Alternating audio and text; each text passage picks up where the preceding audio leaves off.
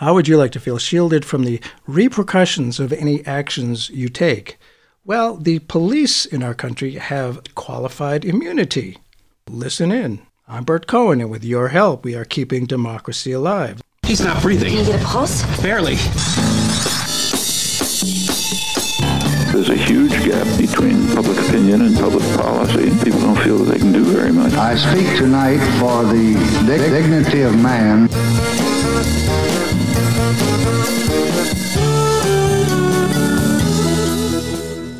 Immunity. Wouldn't it be nice to be immune from diseases?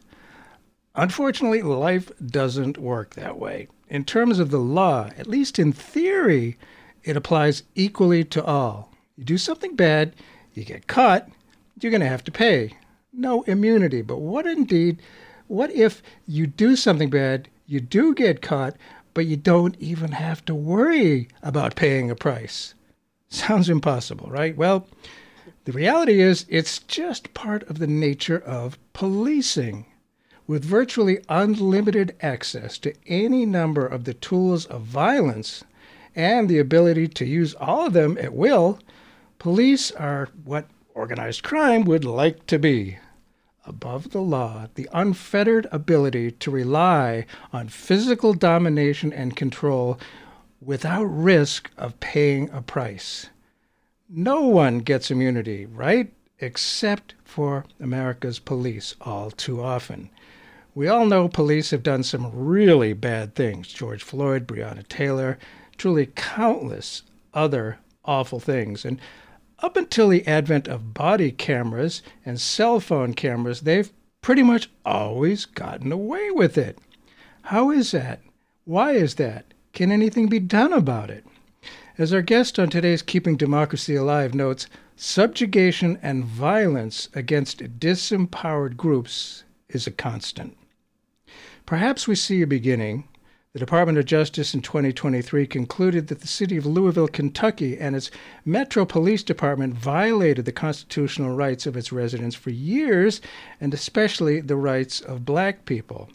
Imagine knowing you could get away with it. That's the word, immunity. In her new book, Shielded, How the Police Became Untouchable, our guest author, Joanna Schwartz, examines the legal protections, including qualified immunity and no-knock warrants, that have protected officers from the repercussions of abuse again and again for many decades without interruption, perhaps until now. Her new book is the product of more than 2 decades of advocacy and research. Shielded has been called a timely and necessary investigation into why civil rights litigation so rarely leads to justice or prevents future police misconduct. Please welcome Joanna Schwartz, who is professor of law at UCLA. Thank you so much for being with us and keeping democracy alive. Thank you so much for having me. Joanna Schwartz teaches civil procedure and courses on police accountability and public interest lawyering. Her writing, commentary, and research about police misconduct, qualified immunity, indemnification, and local government budgeting have been featured in the New York Times, the Washington Post, Wall Street Journal, Forbes, Christian Science Monitor, ABC News, NBC News, CBS News, of course, CNN, NPR, and elsewhere. Her research has been quoted and cited by the United States Supreme Court Justice Sonia Sotomayor and more than 24 state Supreme Courts, federal circuit courts, and federal district courts. Suffice it to say, she knows her stuff. Tell us, please, about the genesis of this book. How did it come to be? Well, I started my interest and practice and understanding of this area more than 20 years ago when I became a civil rights lawyer in New York City, representing people whose rights had been violated by the New York Police Department and the New York City Department of Corrections that runs Rikers Island. And when I was doing that research, a lot of the questions that, form the core of this book were things that I started thinking about. So, for example, I worked on a case against the New York City Department of Corrections challenging widespread excessive force used by its officers. And when I prepared to depose an officer, so question him under oath, I looked at his personnel file and I saw there was no record of any prior lawsuits against him, even though I knew he'd been sued. So when I asked him during his deposition if he had been sued before, he knew that he had, but didn't know how many times, didn't know the allegations, didn't know whether he won or lost, didn't know if anything was paid in the case.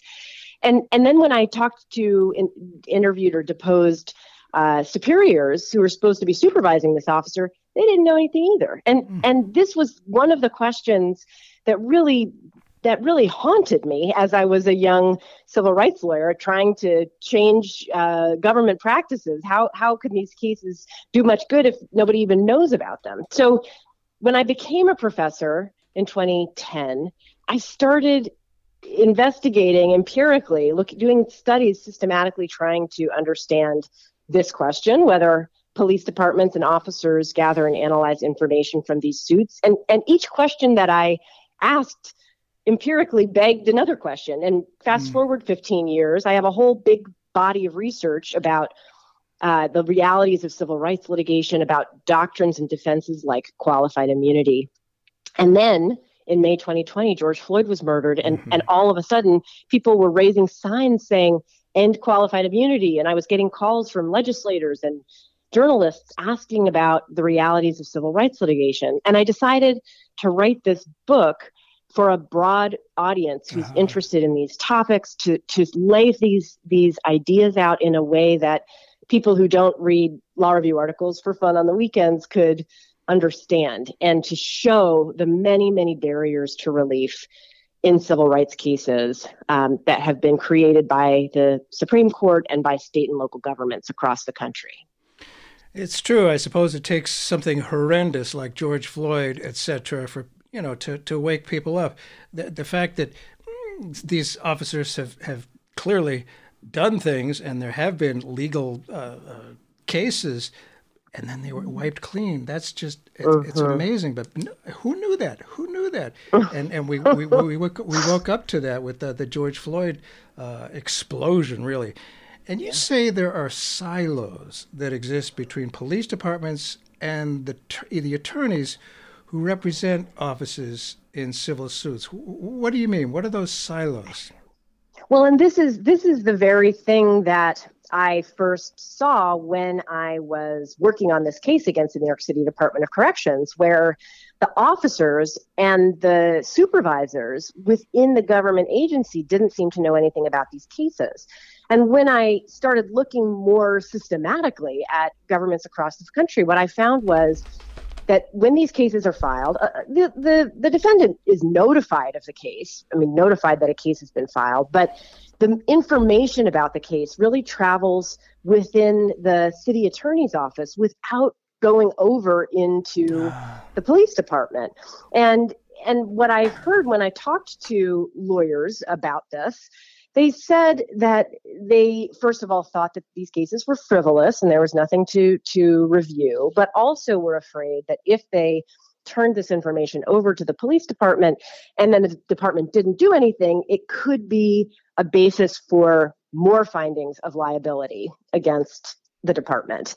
The other way to look at this is if you have this information, you can address the underlying problems and prevent the future suits from happening. But that was not the perspective that they were taking on the issue.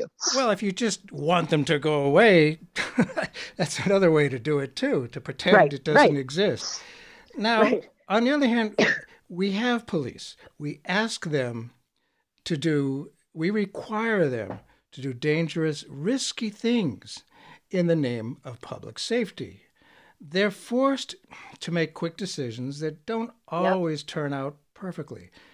Don't they need some degree of protection from the many lawsuits which could result in? How did this qualified immunity come to be? So I think that qualified immunity came to be out of the exact concerns that you are talking about. The Supreme Court first created qualified immunity in 1967, and they talked about it as a good faith defense. It came up in a case where officers arrested people under a statute that was later found to be unconstitutional. And the Supreme Court said, look, we can't have officers worrying about being bankrupted for lawsuits on the one hand and being charged with dereliction of duty if they don't act. We need to have some protections in place. That was the initial idea. But a couple things have happened. One is the protection of qualified immunity has gotten stronger and stronger and stronger, so that today, even if an officer has violated the Constitution in bad faith, they can be protected so long as there's not a prior court case with nearly identical facts. That's one shift that's, I think, gone too far on the side of protection.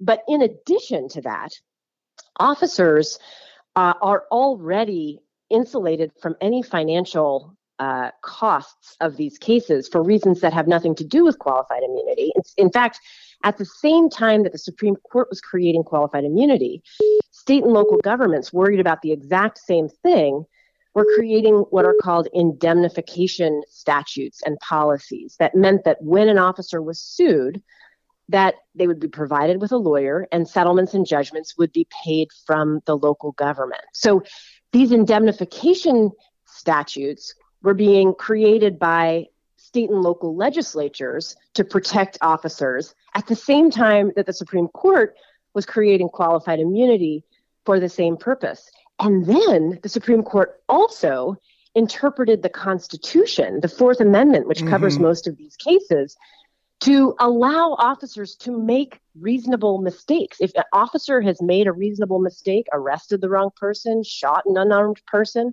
they haven't violated the Constitution so long as they acted reasonably under the circumstances they knew of at the time. So part of my argument with this book is that these concerns about needing to protect officers, recognizing that they do a dangerous job, and that things don't turn out perfectly, those interests have motivated the Supreme Court to create multiple overlapping barriers to relief, and local governments and state governments also to create protections. So we have multiple protections for the same concerns that overlap and are, to my view, now far stronger than any reasonable justification for those protections. Yeah, I know that having worked as a legislator myself in the New Hampshire State Senate, there was a phrase, belt and suspenders. Yes, I was just going to say that. It is. It's belts and suspenders and even a couple more things as well. Yeah. Oh, yeah. So it's like extra protection. And again, having worked in a law factory for 14 years, making the laws, each word is so important. Some of the words I heard you use, reasonable, good faith.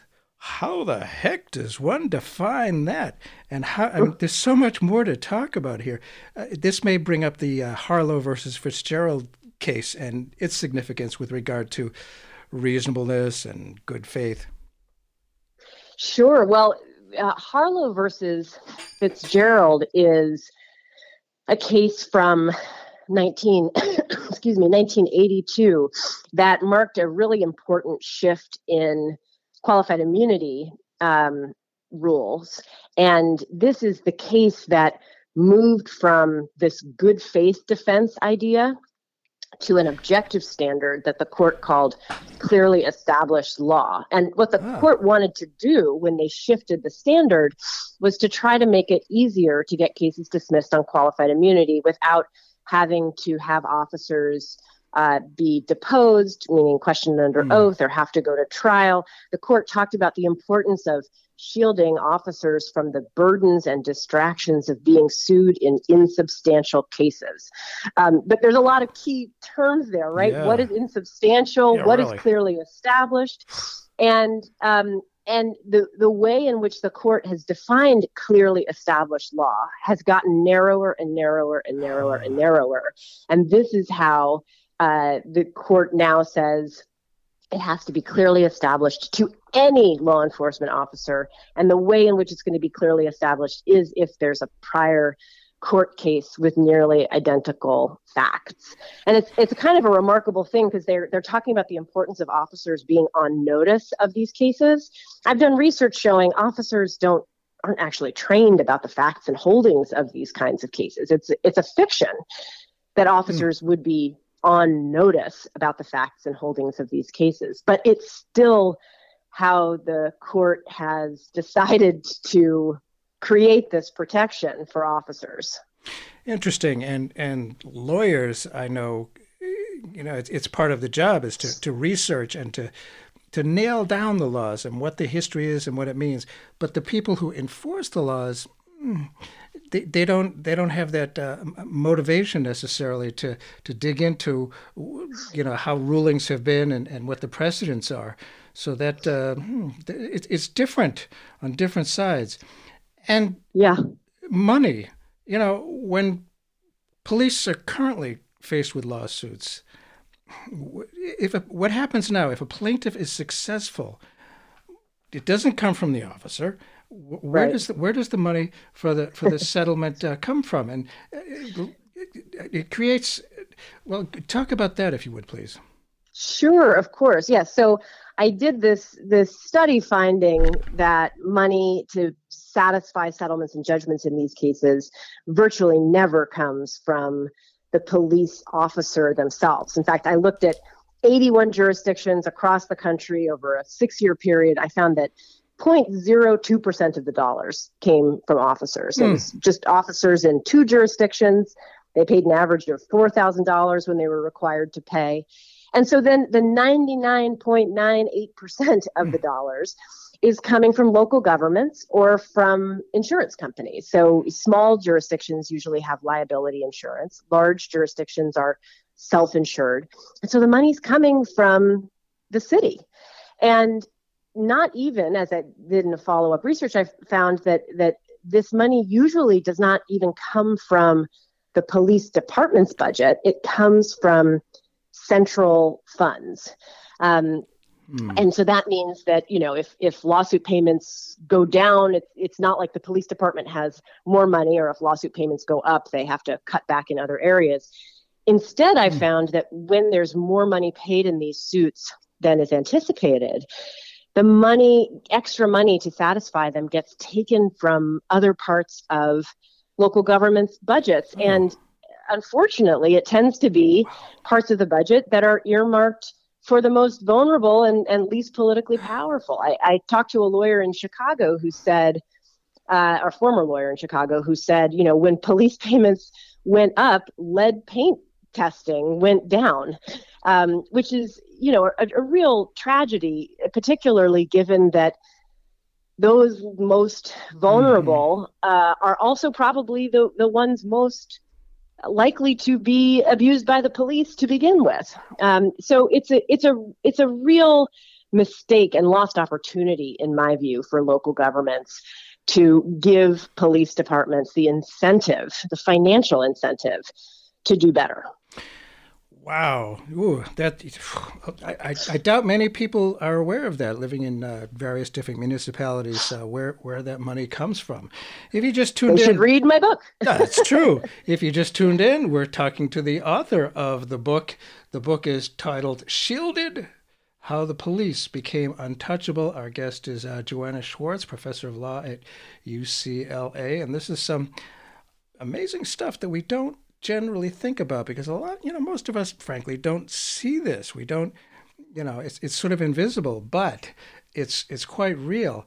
And so this money situation, having to tap the municipal budget, and, they tend to always go to the people who can least afford it because they don't have the voice, quite frankly. Does this create a financial incentive for reform? And has that worked? How does it work? What are different, more fair ways to fund, to have a fund there to pay for settlements and lawsuits? Well, I think that there are other ways to do this. And there are jurisdictions, not very many, but there are some that do take the money, do have the law enforcement agencies pay from their own budgets. And I spoke to a handful of people who work in those agencies. They didn't have concerns about the arrangement. And in fact, they said they thought that it gave them good reason to take account of the costs of these cases. So I think that's one fix. There's another related problem, and I think potential solution, which is that most, as I described, most police departments don't gather and analyze information from these suits with an eye to preventing these things from happening in the future. And I think those two things must be related, at least to some degree. You know, if a department has no financial incentive to address these problems, then why are they going to pay attention to them? True. And this is a place where I think that readers and listeners who are interested in trying to make a difference can do tangible, important work with their own local representatives, with city councils. Why can't we have an arrangement where, as a condition of police department funding and budgeting, they be required to make these payments out of their budgets and be required to report to their local city council about the trends that they see in these cases and ways to improve. These are things that can be done, and particularly in the time of fiscal hardship that many jurisdictions are in, it makes sense to have an accounting of these cases, where the money's going, why these cases keep happening, and encourage departments to try to prevent them from happening in the first place. Sweeping it under the rug is so much easier, though, you know? You mentioned the Fourth Amendment, and of course, you know, everybody says they love the Constitution, but quite frankly, please remind listeners what that is and in what ways it might be the basis for civil rights claims against law enforcement officers. The Fourth Amendment. Sure. Yeah, the Fourth Amendment plays a big part in claims against law enforcement officers. And the key language to remember is unreasonable searches and seizures. The Fourth Amendment protects against unreasonable searches and seizures. And this is another touchstone or key word to keep in mind. What is reasonableness here under these circumstances? And, you know, if you hear that language, unreasonable searches and seizures, certainly when I hear that language, I think of it in terms of my own experience. If I was arrested or searched or had force used against me, which goes under the umbrella of seizure, and I hadn't done anything wrong, I would think that was unreasonable. But the way in which the Supreme Court has interpreted the Fourth Amendment, reasonableness is considered from the perspective of the police officer, the police officer on the scene in the moment. And what that ends up meaning is an officer can arrest someone, shoot them, kill them, assault them, search them when they have done nothing wrong. And so long as the officer believed that their conduct was reasonable under the circumstances, or unless it was, quote unquote, objectively reasonable. So a reasonable officer under the circumstances would have made the same decision, then there's no constitutional violation at all. The reasonable man standard. Wow. Yeah, that's a tough one. Wow. What is reasonable? There is no, it can't be really defined. It's so difficult to leave it at that. And there's the phrase bad faith too. Is it done in good faith? Oh yeah, I did it in good faith. And well, I mean, and take the example. There's a case in the book that I talk about a man named Andrew Scott who was in his home after he delivered pizzas for a living, in his home, playing video games with his girlfriend after midnight, and officers came to his door, banged on his door. There was a motorcycle parked near his apartment that they suspected was involved in a crime. That was what they had. It was a big apartment complex. His was the closest door, and the light was on. They banged on his door at 1:30 in the morning. Didn't announce themselves. He and his girlfriend wondered what in the world was going on. Andrew went to the bedroom, got a gun that he legally possessed, has a Second Amendment right to possess, went to the door to answer the door with the gun down at his side, opened the door, and these sheriff's deputies started shooting, and they killed him. And the court that heard the case said, well, this is tragic, but there's no constitutional violation here because the officers saw a gun, thought this person could be involved in, with this motorcycle that could have been involved with a crime. And so it was reasonable for the officer to shoot him. That was found to be there was no constitutional violation there. Oh, wow. And so many cases where we've heard it said by police officers, we thought he may have been going for his or her gun. Yes. That happens yes. so often. Yes. And that's the justification. And I wonder how the courts generally deal with that. If the officer says we were, they're fearing for their lives, they say, and yes. they think perhaps by reaching in a pocket or going in a glove compartment, they were going for a gun. That's right, and that is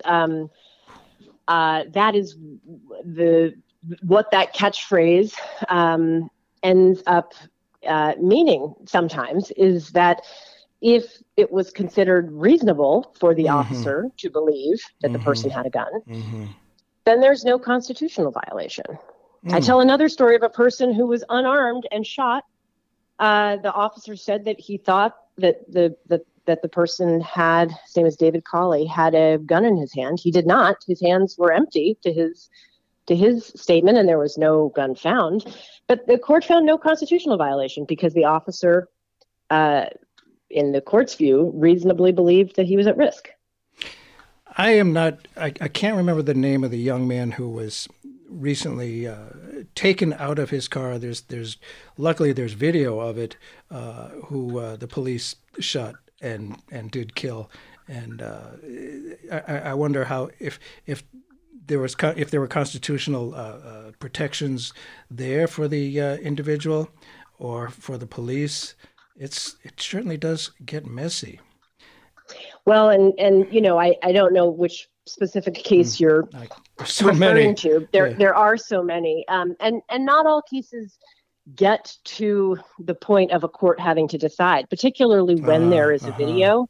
I think there can be the political salience of these issues can mean they end up getting settled quickly. As an example, George Floyd, the murder of George Floyd, the civil case was settled quickly, without any fighting over whether the Fourth Amendment was violated or whether the officers were entitled to qualified immunity.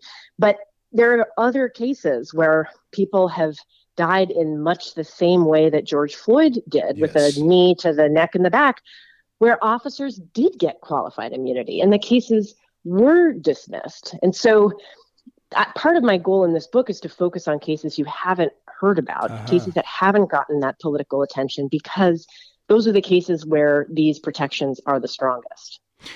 And certainly the person who had the cell phone camera, those cell phone cameras, they haven't been around that long, but police and different groups of people, disempowered people, have been around for a very long time.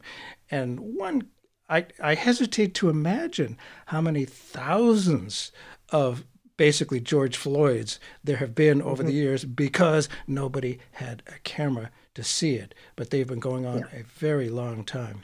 And it brings up a quote from you. You say that subjugation and violence against disempowered groups is a constant.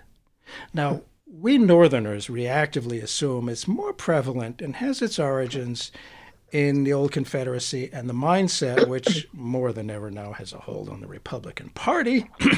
You say the origins of policing styles there's a commonality throughout the geography of the United States. It's not just the South. Tell us, please, about the various models and what they share in common on this front. Sure. Yeah, it's interesting to think about this history and to learn about this history. There's actually at least three origin stories for policing in the United States. In the South, police forces were an outgrowth of slave patrols, so involved in the subjugation of Black people from their very inception. Right. In the Southwest, the Texas Rangers were the beginnings of law enforcement, and studies of the Texas Rangers have found that they killed Mexicans, Mexican Americans, and indigenous people with the frequency of the Ku Klux Klan. I mean, they were a terror organization operating in the Southwest. In the North, policing was imported, or the ideas of policing, from the Metropolitan Police in London. So there was a very different origin story for Northern policing, starting in the New York Police Department.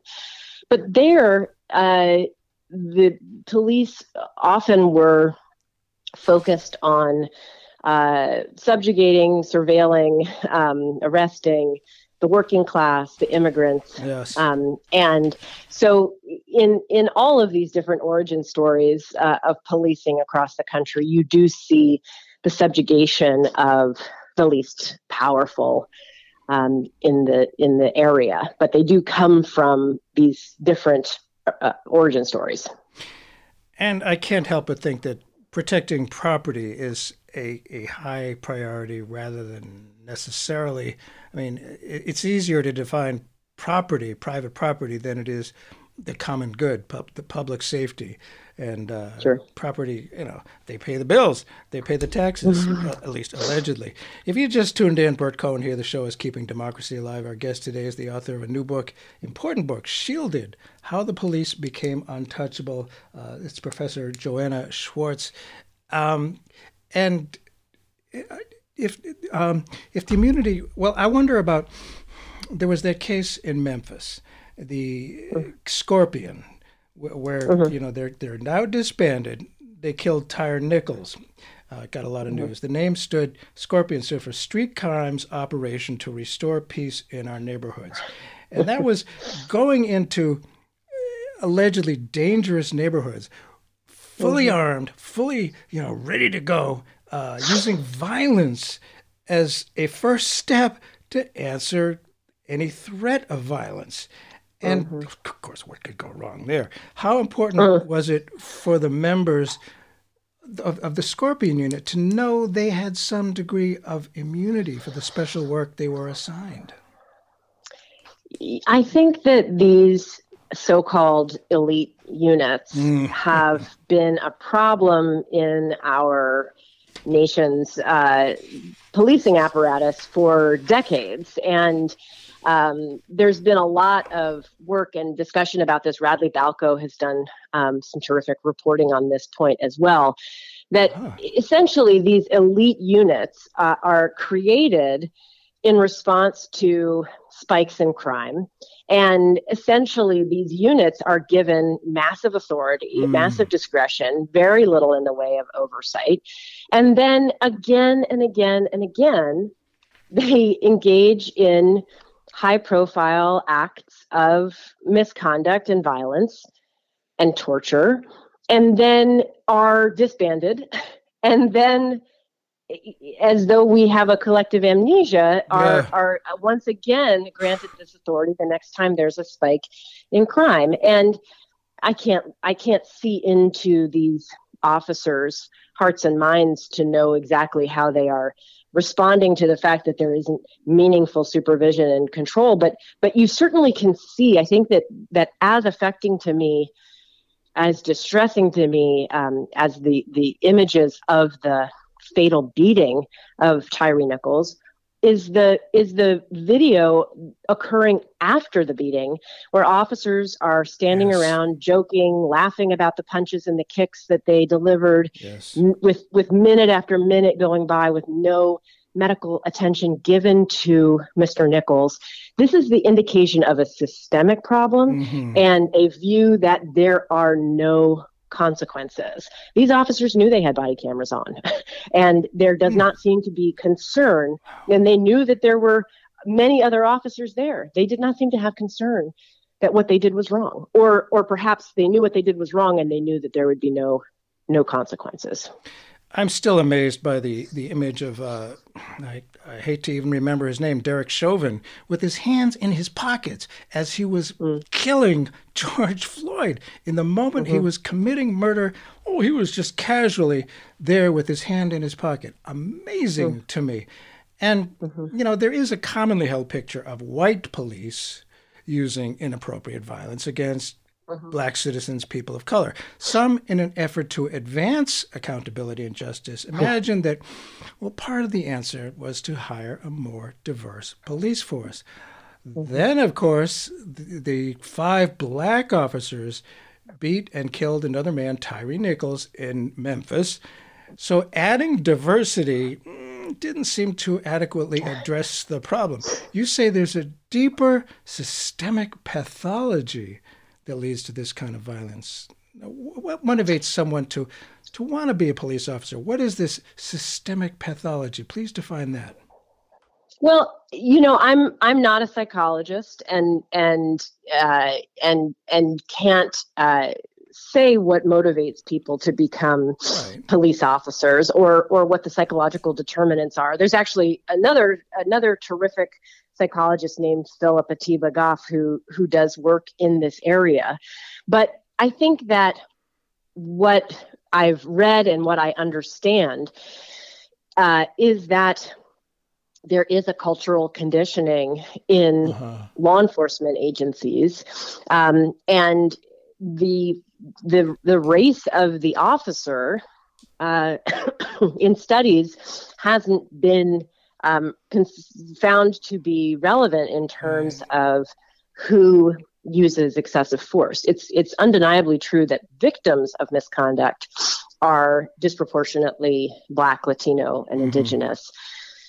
But you can't make the same kinds of claims about the race of the officers. And I think this does point to this larger, deeper acceptability within the institution of policing, particularly in certain departments, maybe more than others, that tolerates and potentially rewards this kind of excessive force. And it does go to your point. I think that there may be benefits of diversification of police departments, but the idea that is in and of itself a magic fix is clearly shown not to be true. And the officers involved in Tyree Nichols is the most direct and obvious evidence of that. Yeah, it's important. And one other area I want to get to is the courts themselves. When a case comes before a judge, my impression is, and violence or not, they almost always give extra weight to the testimony of police in courts against just a civilian, even without violence or physical abuse. Does the context of immunity exacerbate injustices in these judges' rulings, do you think? I think that happens a lot. Yeah, I mean, I think that there's at least two great points that you make in there. And I talk in Shielded, I have a whole chapter about judges and the great discretion that they have in these civil rights cases and in any case that comes before them. To rule on the big questions, like whether there was a constitutional violation, but also on smaller questions or seemingly smaller questions like whether they're entitled to discovery or whether their experts can testify or who sits on the jury. And those kinds of discretionary decisions can rarely be appealed.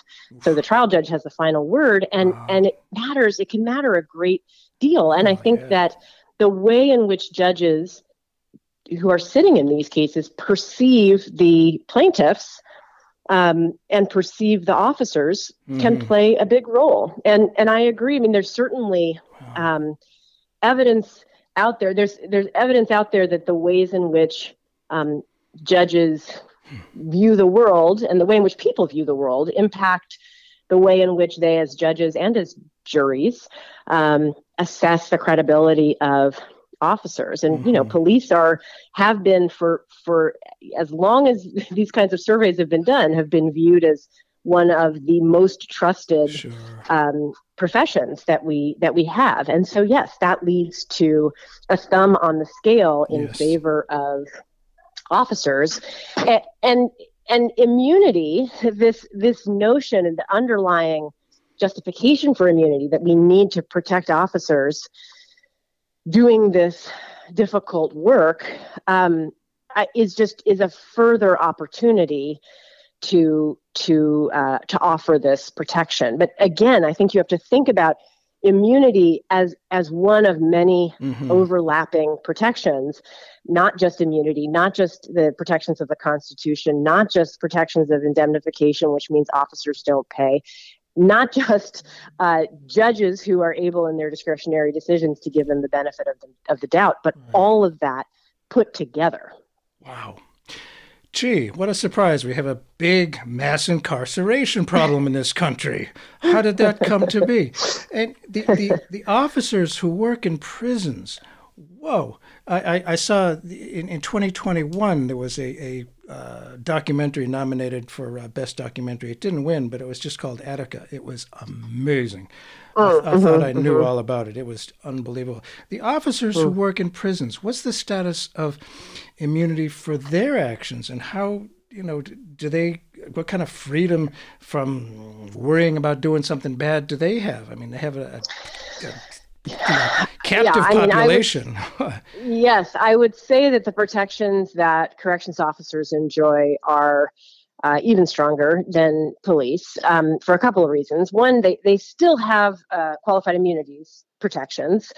On top of that, the claims that are brought against corrections officers are brought not under the Fourth Amendment, which has that reasonableness standard, but under the Eighth Amendment, which is a deliberate indifference standard, which again is another catchphrase, but ends up meaning that officers essentially have to intentionally want to cause harm. And then on top of that, you have protections that Congress enacted under what's called the Prison Litigation Reform Act, which was this was a set of protections that was intended to shield officers from insubstantial cases. And they talked about a case where a prisoner was complaining about having chunky peanut butter instead of smooth peanut butter as their sort of example, like the hot coffee McDonald's case, sort of a prime example of the abuses of the system. But the way in which the Prison Litigation Reform Act works, it limits the ability of lawyers bringing even successful cases to get paid in these cases. It limits the recovery of prisoners. It requires them to administratively exhaust all of their claims within the prison system before they bring a lawsuit. And many more. So the challenges of bringing and winning a case involving prison conditions is exponentially harder. I just can't imagine. And of course, there's the political power of groups like the chief of police associations, the police unions, and politicians at the state and local level feel highly intimidated by them. I mean, you talk about, judges looking at officers in courts and, they don't want to go against them. And in these public situations, as with the federal military budget, elected officials don't dare risk looking soft on crime.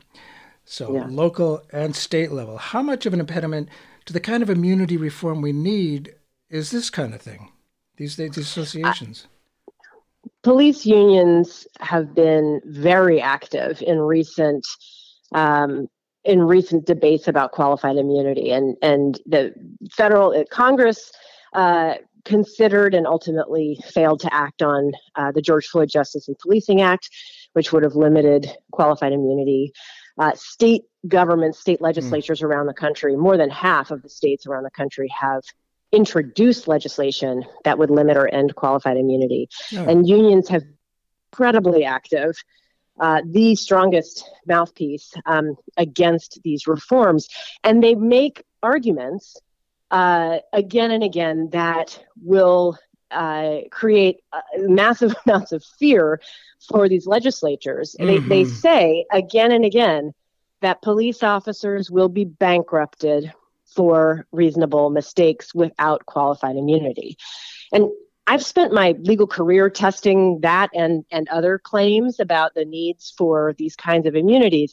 And for reasons we've talked about earlier in this discussion, the idea that without qualified immunity, officers will be bankrupted for reasonable mistakes is simply untrue. There's these indemnification policies around the country, not qualified immunity, that is protecting officers from settlements and judgments where officers are paying 0.02% of the dollars awarded to plaintiffs and are paying $4,000 on average, which is not the makings of a bankruptcy petition. Mm-hmm. And you already know enough about the Fourth Amendment and its protections against constitutional violations for reasonable mistakes to know that officers don't violate the Constitution when they make reasonable mistakes. So union officials have been hugely, hugely influential in beating back sensible police reforms, and they've done so by raising fears that have no basis in reality about the dangers of too much justice for people whose constitutional rights have been violated. Fear is so powerful. I mean, let's face it, it's one of the most powerful things there is in politics and in making government. Yeah. Manipulation of fear. And certainly these legislators at the state and municipal level, they don't want to be feeling that fear. Yeah. One of the parts about the research for your book, you included talking to police officers themselves. With all the attention on what's been pervasive violence and abuse, so much, in the limelight now, what do they want? What are their suggestions for solutions? So my research, I certainly spoke to some police officials. I didn't do a big survey of line level officers, but there have been other surveys that have been done. And I actually think that there is a lot of overlap. There are opportunities for overlap here. Officers want to be safe. Yes. They want to get home to their families. They want to know that they're not going to be bankrupted for split-second mistakes that they make on the job. They also, in surveys, indicate that they do want bad officers to be punished. Mm-hmm. They want sanctions for bad officers. Bad officers make good officers' jobs more difficult. Mm-hmm. And police officials want the power to be able to discipline and fire their officers without those decisions being overturned in arbitration proceedings that are, put into place by unions.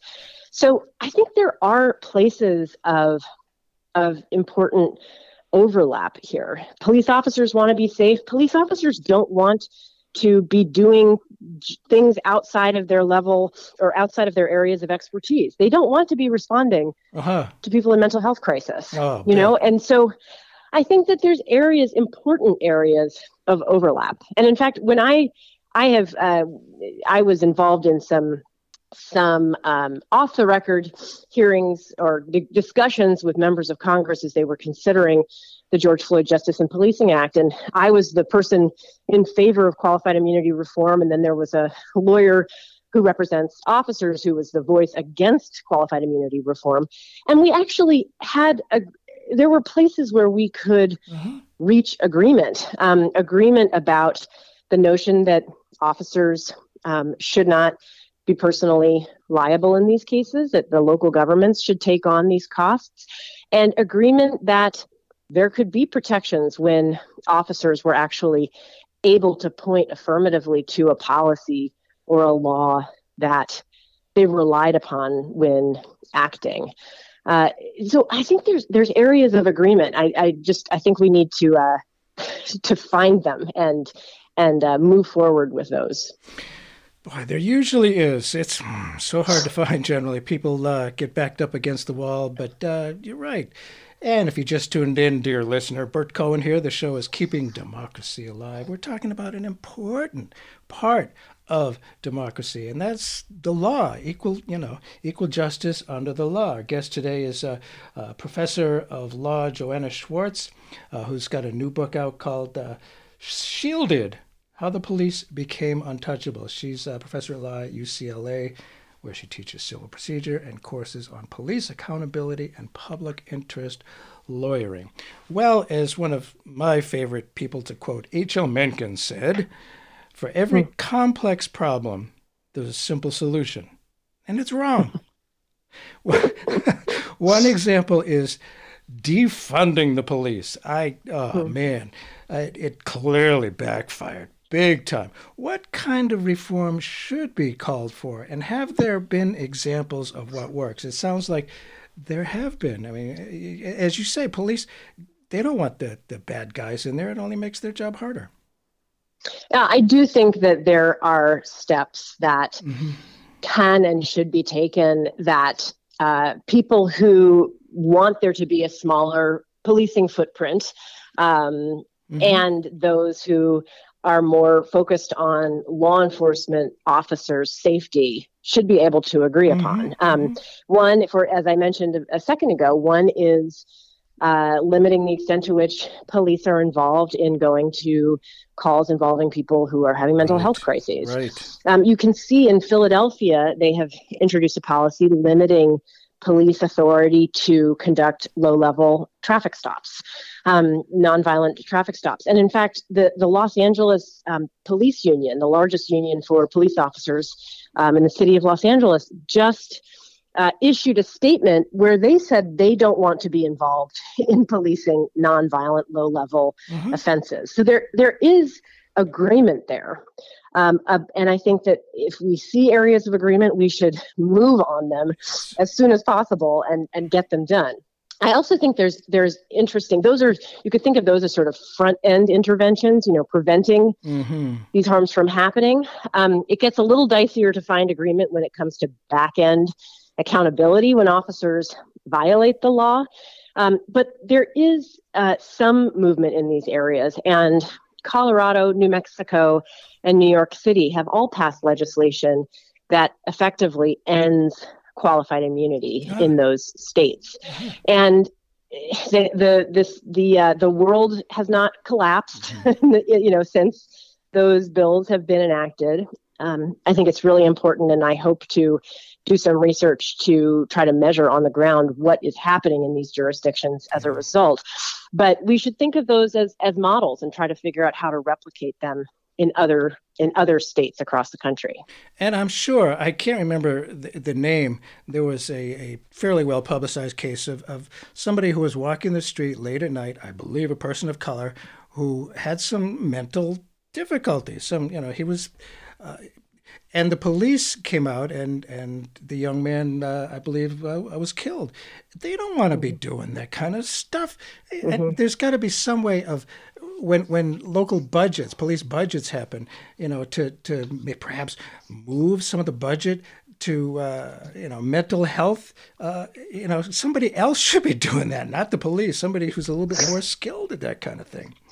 And I think that police officials and officers would agree. I don't think that it's there's not agreement when it's referred to in terms of abolition, but I think there can be agreement in the principle or the practical application, which is let's get police out of the job of responding to people in mental health crises. Yes, that would make so much sense.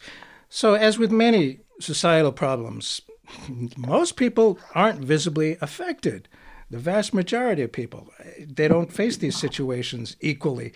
So a person may be untouched by this issue of police immunity, and people listening, what can you say to people like this who have not been directly impacted? Why should they care and perhaps get involved? And what can you suggest? Part of the reason that I wrote Shielded was to try to make these barriers and burdens really understandable, but also and relatable, and also personally affecting. I think my hope is that someone reading this book, even if they themselves haven't experienced the kinds of events I describe, right, are able to feel sympathy and imagine themselves in these situations. Right. It's also important to note that I try to tell the stories of a wide variety of people whose lives have been upturned by police misconduct. I tell the story of a woman named Vicky Timpa, whose son was killed in police custody. He's a white executive who made $250,000 a year and was engaged to be married and had an 8-year-old son. And she'd never expected to get a call saying that her son had died in police custody. And I think that those reading this book, my hope is that those reading this book are never actually affected, never actually have to answer that kind of call, but can, through reading the book, imagine what it would be like if they were, and how much they would need the courts to help step in, and how the system is currently designed to make that less frequent than it should be. And obviously defunding the police was a simple solution that backfired. It's not the solution. What's the solution is a more complex, virtually every complex problem, there is a complex solution. There are things that can be done. There are things that should be done. A lot of, dare I say, common sense may be involved here, and it takes some action on people's parts. Fascinating stuff, important to learn. The book is called Shielded, How the Police Became Untouchable, and our guest has been Joanna Schwartz, its author. Thank you so much for being here, and some improvement is going to happen. I feel it. I do too. Thank you so much for having me. Thank you. Police and thieves in the street. Oh yeah, scaring the nation with their guns and ammunition. Police and thieves in the street. Oh yeah, fighting the nation with their guns and ammunition.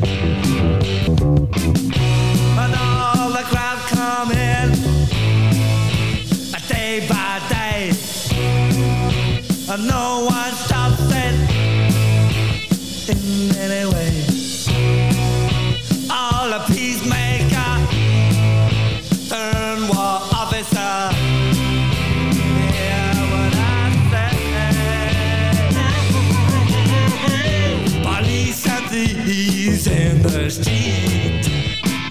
Oh yeah, scaring the nation. If you enjoyed that discussion, don't miss a single show. Subscribe. It's all free. iTunes, Spotify, Stitcher, iHeartRadio, and of course the website, keepingdemocracyalive.com. Thank you.